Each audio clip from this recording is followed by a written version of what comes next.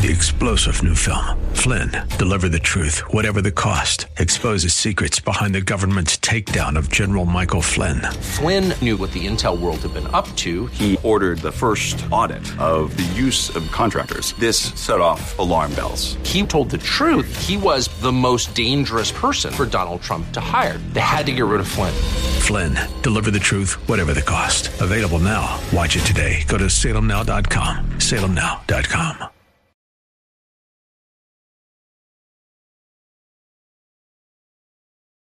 Real Life Radio is brought to you by the offices of Dr. Robert Bass in River City Community Church. Grace and peace to you, and welcome to Real Life Radio with Pastor Sean Azzaro of River City Community Church in San Antonio, Texas. This is a church that exists to help people like you find the real life you were created for. Today, Pastor Sean begins to wrap up this series called The Contrarian Guide to Real Life, with the focus today on the Contrarian Gospel. If you'd like to follow along with the notes to this message, they're available for you at reallife.org, right there at the Sermon Archive link, the same place where you'll also find the complete podcast of this series. Again, that's at reallife.org. But thank you so much for tuning in. It's time for the good news, and this is Real Life Radio. You got to understand the bad news to appreciate the good news. This idea of the gospel causing division, even this week, I mean, some of you probably read, it was a very well-publicized deal. There's a pastor out of Grand Rapids, Michigan named Rob Bell. And he put out a book called Love Wins, and there's this great controversy over this book. And I have to tell you, I have been a fan of Rob Bell. He is a really sharp, brilliant communicator. But over the last couple of years, as I've listened, I've found some things disturbing about the way he handled Scripture, the way he failed to made points from a historical construct that completely contradicted plainly stated Scripture, and he failed to deal with that. But it was one of those things that you kind of go, and this book comes out, and, you know, there's such a firestorm. I read some reviews of it, and I bought the book. I read the book. And I'm afraid this guy who I really have thought very highly of, he basically teaches universalism. Universalism is very simply the idea that really your decision here on earth isn't the ultimate decision. You will even be able to, after death, have the opportunity to get out of hell. That hell, as the Bible describes it, really isn't as the Bible describes it, and that it is not the final thing. There's a whole lot of other ways where, as I read this book, I'm just like, oh man, so loose with the Scripture. And that's really the issue sometimes, isn't it? Because the Scripture is our authority. If you're going to say God is love, you can say that because, one, the Scripture says it, and two, that has been proven true over and over and over again, is the nature of who he is. But our foundation is Scripture. So if you undermine the teaching of Scripture and you begin to erode constantly, well, it doesn't mean that, doesn't mean that, doesn't mean that, who's to say then someone's not going to come to your teaching of God is love and go, no, he isn't. Gee, I didn't experience a loving God. People in Japan didn't experience a loving God. Abused children don't experience a loving God. No, God isn't loving. God's a really cruel tyrant. Got to be real careful with the Word of God. And so the fundamental issue of this book and this conflict is, again, the gospel. And the problem of the book is trying to dull or blunt the bad news. And the Scripture doesn't do that. The Scripture is very clear. And I believe it's because you'll never appreciate the good news until you really understand the bad news. The bad news, Jesus was real plain about the bad news. In fact, he was sometimes almost, made some really bizarre statements. If your hand causes you to sin, cut it off, because it's better to go into heaven with one less hand than to go into hell whole. If your eye causes you to sin, gouge it out. Holy cow, because it's better to go into heaven complete and whole than to go into hell. Or, go into heaven without an eye than to go into hell whole. And Jesus isn't advocating actually doing those things. What he's trying to communicate is how severely sin destroys and kills and how serious and real that death is. Jesus came to save us from that. If it wasn't really all that bad, then why bother Jesus with the horrible torment of the cross? See, the message of Scripture is so clear. And it's one of those things where until we understand that, the good news doesn't make sense. Be saved. Well, from what? I don't need to be saved. I'm fine. I was walking in Southern California with some friends, and the names are Dave and Shirley, and Lori and I were with them and two couples, and we're just walking, and it was nighttime, and we're walking in a busy section of town, and the girls are talking, and Dave and I are here talking, and we're kind of just walking down the street. You know how you do. And the girls are getting right up to the street, and they're about to cross, okay? They're not paying attention. And Lori saw, I could see Lori saw it and slowed down, and she's looking. There's a car right here. Shirley didn't see it. She starts to step out into traffic. I just grab her and pull her back. Now, first thing she thinks is, what are you doing? See, me grabbing her and pulling her back was not good news until she saw the car fly by her. Now my pulling her, roughly back became really good news. Thank you. I've told you before, I've used the illustration. If I come up to your house and I go, here, I've got this moving van for you. It's really important. You should take the moving van. I paid for it. Here's the keys. You need to take the moving van, really. Load your stuff in it and, you need the moving van. You're like, dude, I'm not moving. Thank you, though. How thoughtful. It's U-Haul and everything. Nice. Air suspension. Thank you. But if all of a sudden you know and you become convinced that there's a Katrina-sized storm coming to your city and you're going to be flooded, you're going to be wiped out, your city's going to be leveled. There's an earthquake and a tsunami coming to your city and you've got one day. How you like my moving van now? Oh, who's your friend now? See, you understand the good news. There is a moving van available to you, and you're going to need it because you really believe and you understand the bad news. You'll never appreciate the good news until you embrace and are willing to recognize the bad news. And the scripture is clear. The wages of sin is death. That's why Jesus came and took a cross. Scripture is clear. 2 Thessalonians 1, 8 and 9, that those who reject God and the gospel will be punished with, and the scripture uses the word everlasting destruction. And you know what? Boy, that's one I sure wish I could justify away. I wish I could kind of explain away. That's some hard truth. The fact is, in the book of Ephesians, the Apostle Paul gives us the good news, and he lays it out so beautifully. I don't need to explain the bad news away because there's really good news. A provision has been made. Ephesians 2, beginning at verse 1, Paul says, as for you, you were dead in your transgressions and sins. Notice he begins with the bad news.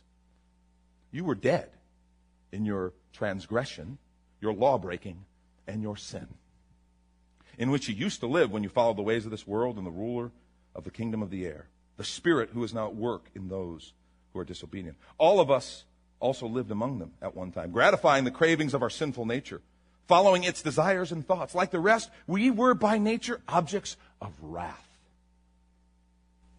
I don't know exactly, but that sounds kind of bad.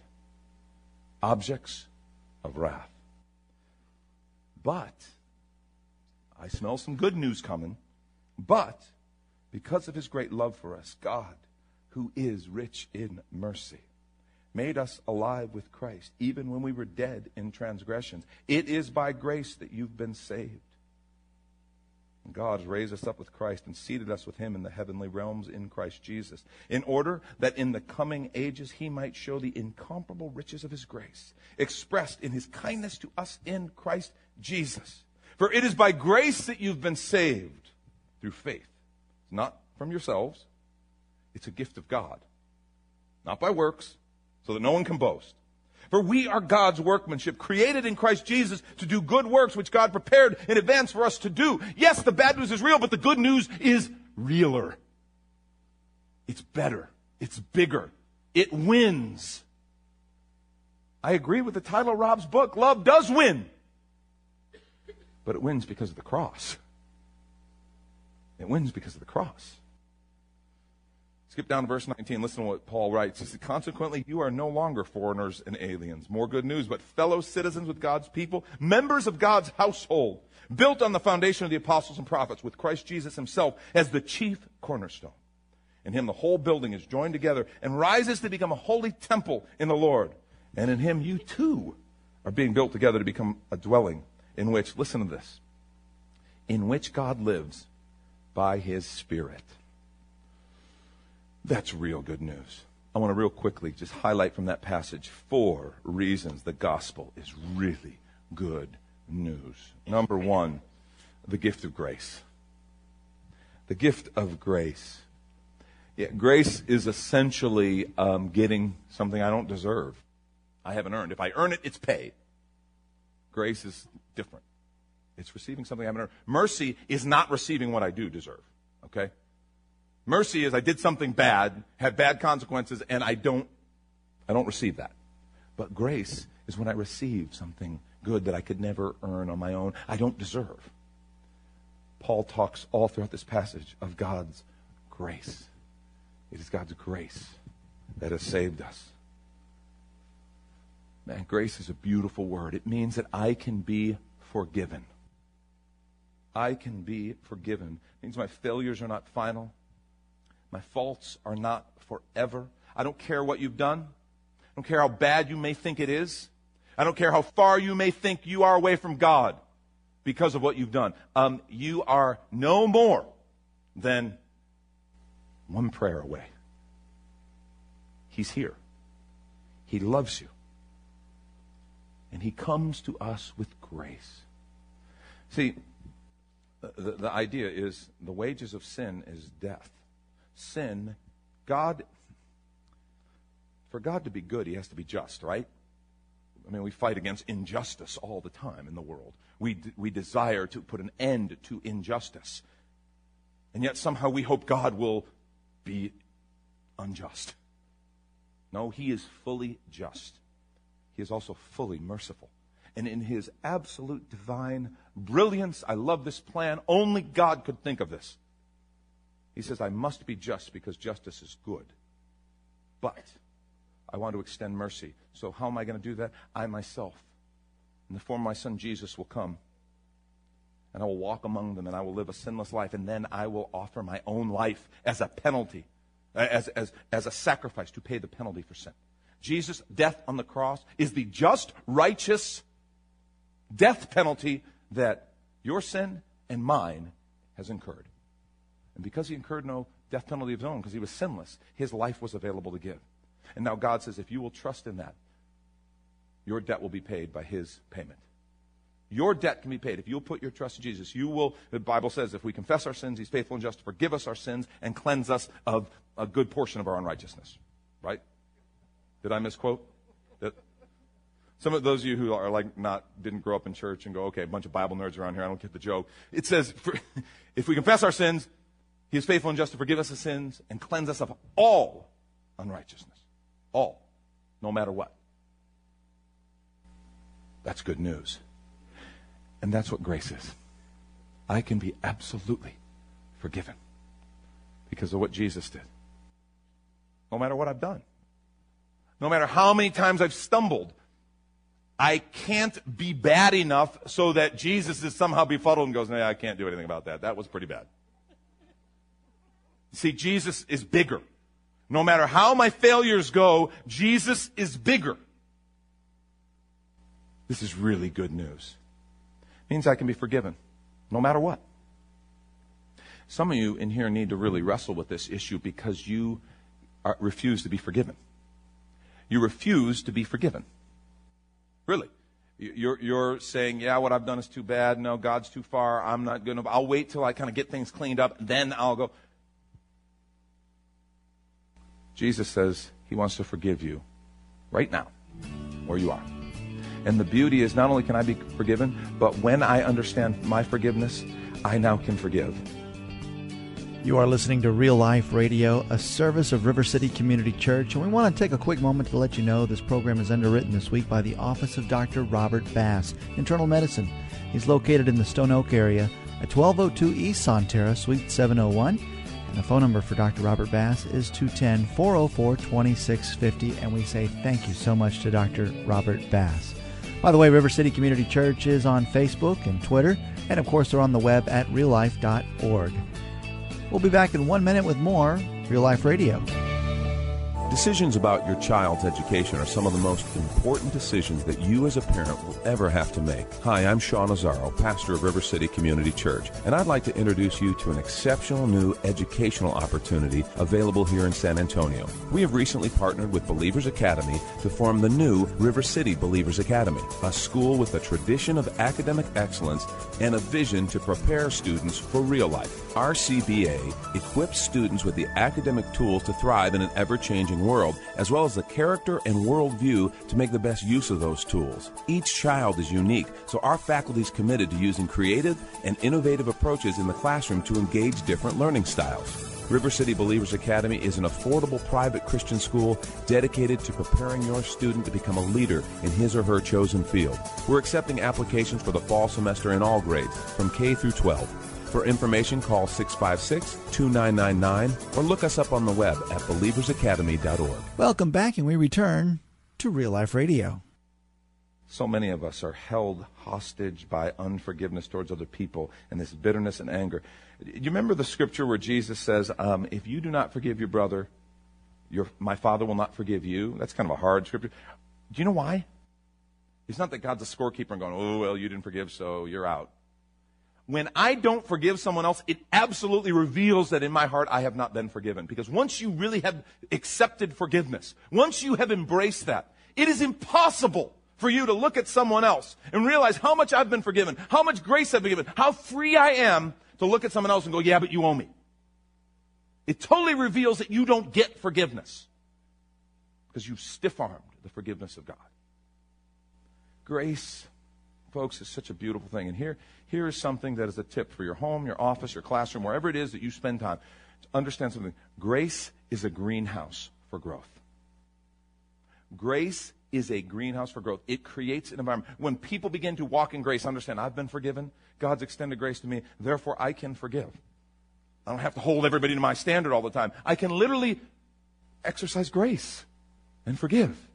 All of a sudden, people thrive and they flourish because they're free to be honest. They're free to make mistakes. They're free to struggle. They're free to whatever they need to be healed and set free. In our staff small group this week, Lori Bowling, who's worked here at River City for years, shared a testimony. And I have to tell you, while she was sharing, I started to have church. Okay? You old Pentecostals like me know what I'm talking about. She shared how in the last approximately 6 months, God had set her free in a way that even though Lori's been a great believer, she's been a part of our staff, her history is one of a lot of hurt. Been hurt pretty bad by some folks in her life. And that hurt she carried. And those of us who knew her well knew that. We loved her, and, Lori's a great lady. But there was a level to where there was always that hurt. And when she testified, now this is the first time she's done this publicly. She's talked to some of us individually. This is the first time she shared it publicly. I literally started to just have tears because I've seen over the last number of months the physical change in her countenance, the difference in her responses. She had had these hurts and carried these hurts, and the Lord processed with her and worked with her, and he finally said, Lori, you're not in bondage anymore. You're free. And she would have been able to tell it, over the last number of years, she could have told anybody else that. Oh, you're not in bondage, you're free, you're free, you're free. But for some reason, something clicked in her, and she gave me permission to share this story. Something clicked in her, and she knew, I really am free. And it changed her. Grace changed her. And folks, I'm telling you, those of us around her have seen it. It's transformation. It's powerful. It's grace. Grace gives us freedom. I just can't say it enough. If you're in this room, whatever environment you're in, become an agent, a missionary, an ambassador, whatever you want to think of it as, of grace. And see if you don't begin to create an environment for growth. Have an atmosphere of grace in your home. Watch your kids thrive. Because they can be honest, they can fail, they can process, they can wrestle with hard issues. The problem with grace, there is a problem. It attacks my pride. Because I have to admit I need grace. That's the problem with grace. It takes humility to receive grace. Because for some folks, you start saying, oh, but you can have grace. I don't need grace. I'm better than that guy over there. I've pulled myself up by the bootstraps. Yeah, I've made mistakes, but I'm not as bad as others. I'm not the worst person in the world. And the self-justification, the pride, those barriers, they totally stiff-arm grace. It takes humility to say, you know what? I do need grace. See, the gospel is only good news to those who know they need it. But to them, it's great news. Second reason the gospel is good news, there's a Savior I can believe in. Scripture says we are saved through faith. Faith is a belief that is so strong, I must act on it. And Jesus is that Savior I can believe in. So many people have put their trust in individuals throughout their lives, and only to have those people disappoint them. And there's something in us that wants to, in a relationship, fully be able to trust and say, yes, I believe in you. The problem is people are just people, and they fail. But Jesus, He's different. You see, a lot of world religions deal with the fact that we have a sin problem, moral problems, different things like that. Christianity is different in that it offers Jesus, and He's totally different. By grace are you saved through faith. I have to believe that He is who He says He is. I have to believe He can do what He says He can do. He is the Son of God. He did rise from the dead. He can empower me to live different. And understand, what that means is I have to choose.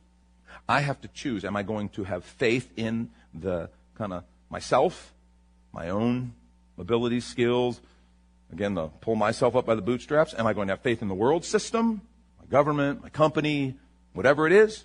Or am I going to truly put my faith in Jesus? Because that will always have practical implications. So we call it obedience. Because when Jesus says, you don't have to be dishonest anymore, I'll take care of you. I've saved you. I've forgiven you. I'm now empowering you to live differently. You don't have to be dishonest. So don't lie on that business deal.